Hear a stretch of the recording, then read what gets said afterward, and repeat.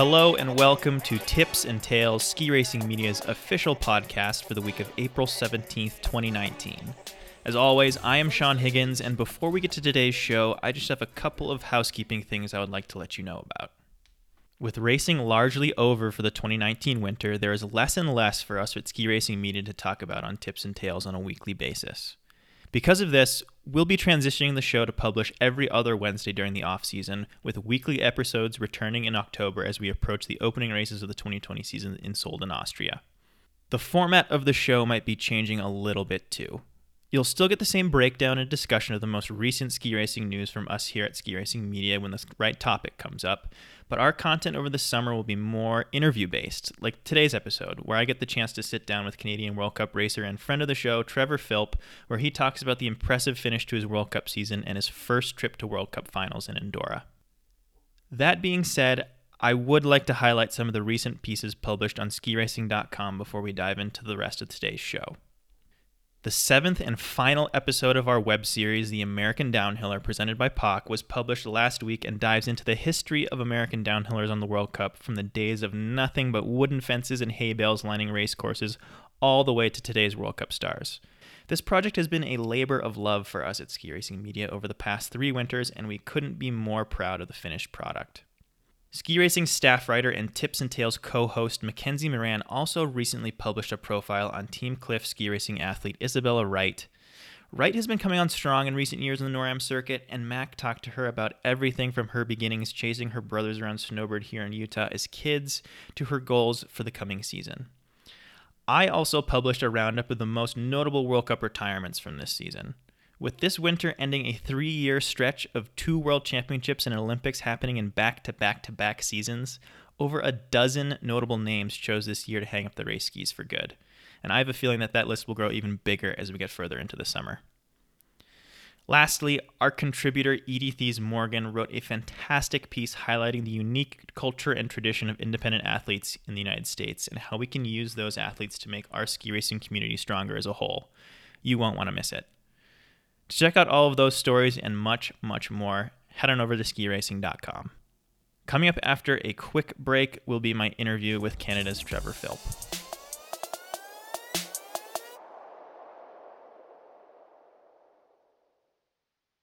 The single best way to support what we do at Ski Racing Media is through a subscription to Ski Racing Premium. From podcasts and World Cup race coverage to our wildly popular American Downhiller web series, Ski Racing Premium is the engine behind everything we do at Ski Racing Media. It literally keeps the lights on for us. Subscriptions cost $35 per year for unlimited premium content on skiracing.com, which includes full-length World Cup race features and many of the pieces you will hear us talking about on this show. If you are interested in supporting what we do, head on over to skiracing.com and click the subscribe button. All right. Now we'll get you back to the show.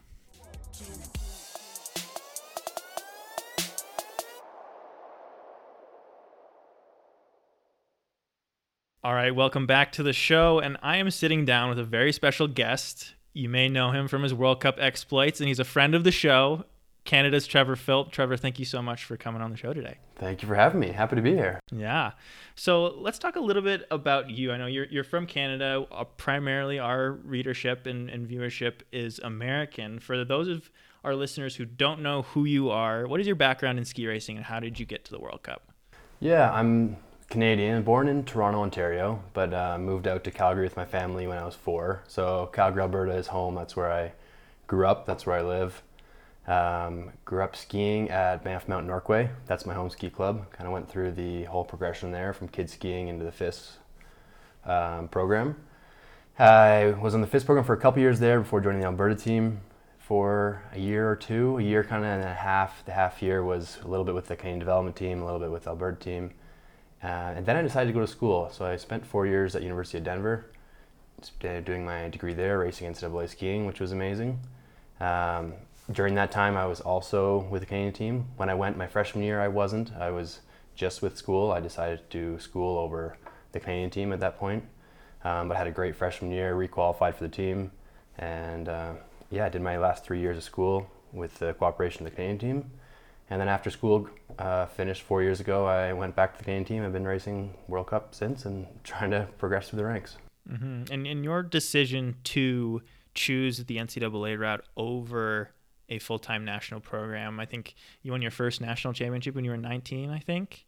Could be. I don't know. I'd have to check. And instead of choosing to go that route and try and break onto the World Cup as a teenager, you did choose the NCAA path. And I think you were really one of the first kind of modern generation of skiers to do that. And what kind of was your thought process, you and your family, your thought process when all of that was going down and you were trying to make that decision?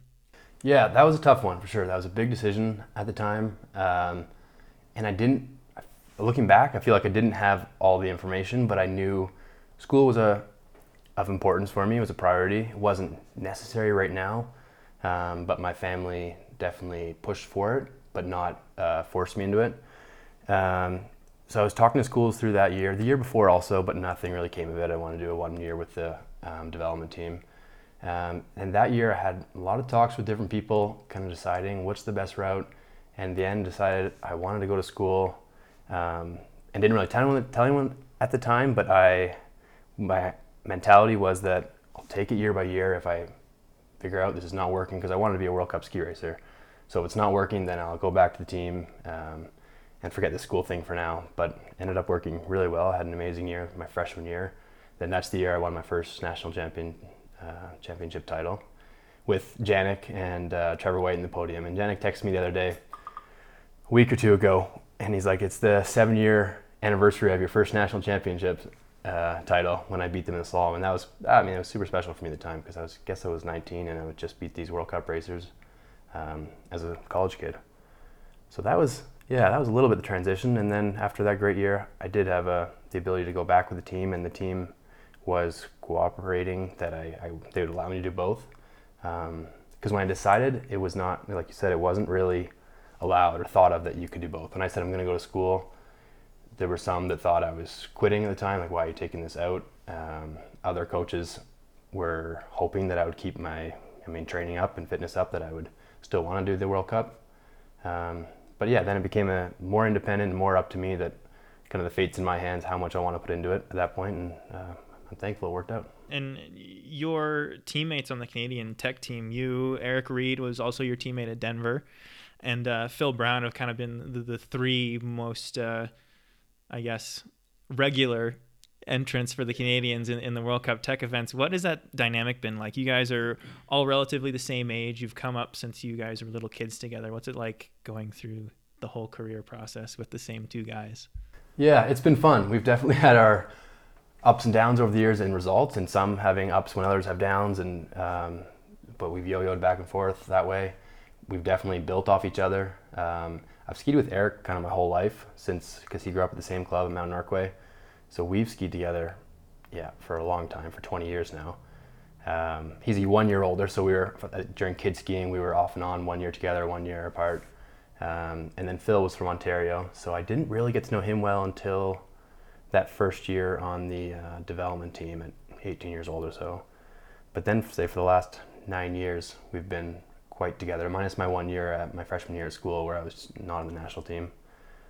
But yeah, it's been fun. It's been fun. We've been definitely built off each other. We, of course, were all 4-event skiers when we were younger and came on the team. We've all kind of gone towards slalom and GS. And Phil more slalom this year, and Eric and I still doing both. But it's been a good relationship. It's been definitely healthy. We've built off each other. I don't remember how many years ago, 5 or 6, when Phil started having a couple good results in GS. We all get excited that because we train together, we know that we can compete in training, that okay, then it's time for Eric and I too. And it didn't always work the way we wanted it to. It was a little bit of a break, and then Eric obviously had a great year 2 or 3 years ago. So yeah, our breaks came at different points, but the training together over the years has been definitely beneficial. And I know that there's a lot of talk in the United States about, in the tech events in particular, about who we have coming up and who's going to fill those gaps when the older guys do retire. I know you were Phil and Eric were seen as the next generation when Janik and that generation of Canadian skiers retired. Who is coming up behind you right now with the Canadians? Yeah, there's a group of them for sure. I mean, the one guy who joined our team this year, Simon Fournier, he actually decided to go to school also. He went to the University of Denver starting in January this year. But he had a breakout season, I would say. I think he was kind of underperforming, I would say, in races up until this year a little bit. He's been a great skier for a while. But then started this year in the NORAMs, just podium, like win, podium in slalom and in GS, and slalom has been his main event. So that was great to see. He's definitely one to watch very soon. He also did his first World Cup. No, maybe it was second, because I think Levy was first. Was in Madonna, and he won the top split, or was second in the top split, and then ended up going out. But anyways, it was a great effort out of the gate, and was cool to see. The other guys his age, around that kind of 97 age group, is Jeff Reed, Jack Crawford, Sam Mulligan, Brody and Riley Seeger, Cam Alexander. For sure I'm forgetting someone, but but that group has shown some promise, and they've done well in different European races as well, NORAMs.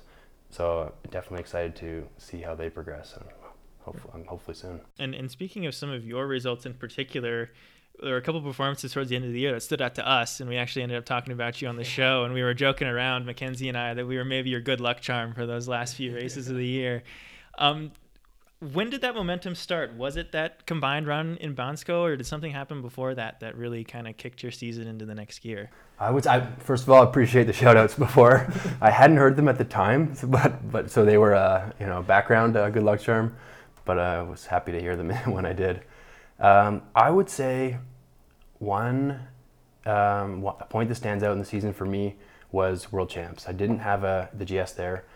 I didn't have a great first run. It was actually solid with two mistakes that cost me a significant amount. And then I don't know what I finished that first run with, 24 or 27. So I had a fairly fresh course second run. And I knew at World Champs, obviously, points is only top 15, so that was the goal there. I wanted to get some points. So I pushed hard second run, and I think I was second place on the run. Maybe only Schwartz beat me. So that was huge for me, actually. That was, at the time, I was super happy to have a second place on a run, beat all these guys, stay in leader box for a few, but at least get a little bit of time, a little bit of energy from that. And I would say that kind of kick-started me a bit. And then Bansko definitely helped also with the combined. That was a super fun day for me. I think the next week in Kranjska Gora, you had another amazing giant slalom race. You qualified for World Cup finals by 1 place and 1 point, I believe. Yeah. I think you squeezed Ryan Cochran-Siegel out. But what was that experience like? I know finals is always a big goal for racers trying to break through onto the World Cup. And what was that day like for you? That was a special day for sure. That's one I'll remember for a while. Was the first time to start the day of a World Cup. I was ranked in the top 30. I think I started with bib maybe 26 with a few injuries, but I was in there. I felt like I was in the top 30 at that point. And I knew I needed, in my head I was saying about a top 10. Somewhere in the top 10 I'd need to get to finals, because that was definitely the goal. And with that I know I needed to push first run, which has sometimes been my issue, that have a decent first run and push second. But no, this day I knew I needed 2 good runs. So I had a decent run, first run, was maybe 17-ish. I don't remember. And then, then second run pushed even harder. Knew it was conditions that I liked, or conditions that I could excel in. Knew the slope well. I had my girlfriend's Slovenian, so her whole family was in the crowd. My mom was there. Was happy to throw down second run and make a big move. Was sorry for Ryan, unfortunate for Ryan. I was happy that he was in finals for Super G for sure. But I was thrilled. I was really, really happy to make finals that day. And the conditions that day, they were probably the most spring-like conditions of the whole season, I thought. And one of the points that was made by the 2 Norwegians, Kristoffersen and Windingstad, who were both on the podium, they said those conditions really played to their advantage because they spent their entire childhood skiing on spring salted snow. And I think that resonated with me, because I'm thinking back to when I was growing up, like all the skiing I did in the summertime was at Mount Hood on the glacier up there when it's all salt. And I know Canadians ski at Whistler a lot on the salted snow up there. Did you feel that played to your advantage? You know, it's funny, I never really liked spring snow growing up until the last couple of years. I've somehow found my groove in it, but it was by background I wasn't a fan of it. As of lately, I definitely feel comfortable laying clean arcs in that. So it worked out that day, and it was a cool race also with the 2 Norwegians on there and Odermatt. That was a neat day. And talking a little bit about finals, that was Obviously, I was fortunate enough to be in Andorra and was able to watch the races there. What was that vibe like for you? It was your first time at an event that was so selective. Making World Cup finals is almost more selective than going to the Olympics or World Championships just because the fields are so limited. What did it mean to you, and how big of a accomplishment was that in your career to make it to World Cup finals? It felt huge. It felt like a huge step for me. It's something it's been the goal for a few years now. Last year I finally felt like I made up a little bit of ground. I think I finished the season World Cup start list maybe 32, but it was finally, okay, you're getting somewhere. And then this season with a little more consistency and at least giving myself an opportunity down to their last race and taking advantage of that. But it felt like a big step in my career to be able to get there. It was a big kind of check mark in the goal category, which hasn't been checked off too many times in the last few years. So yeah, was really happy with that.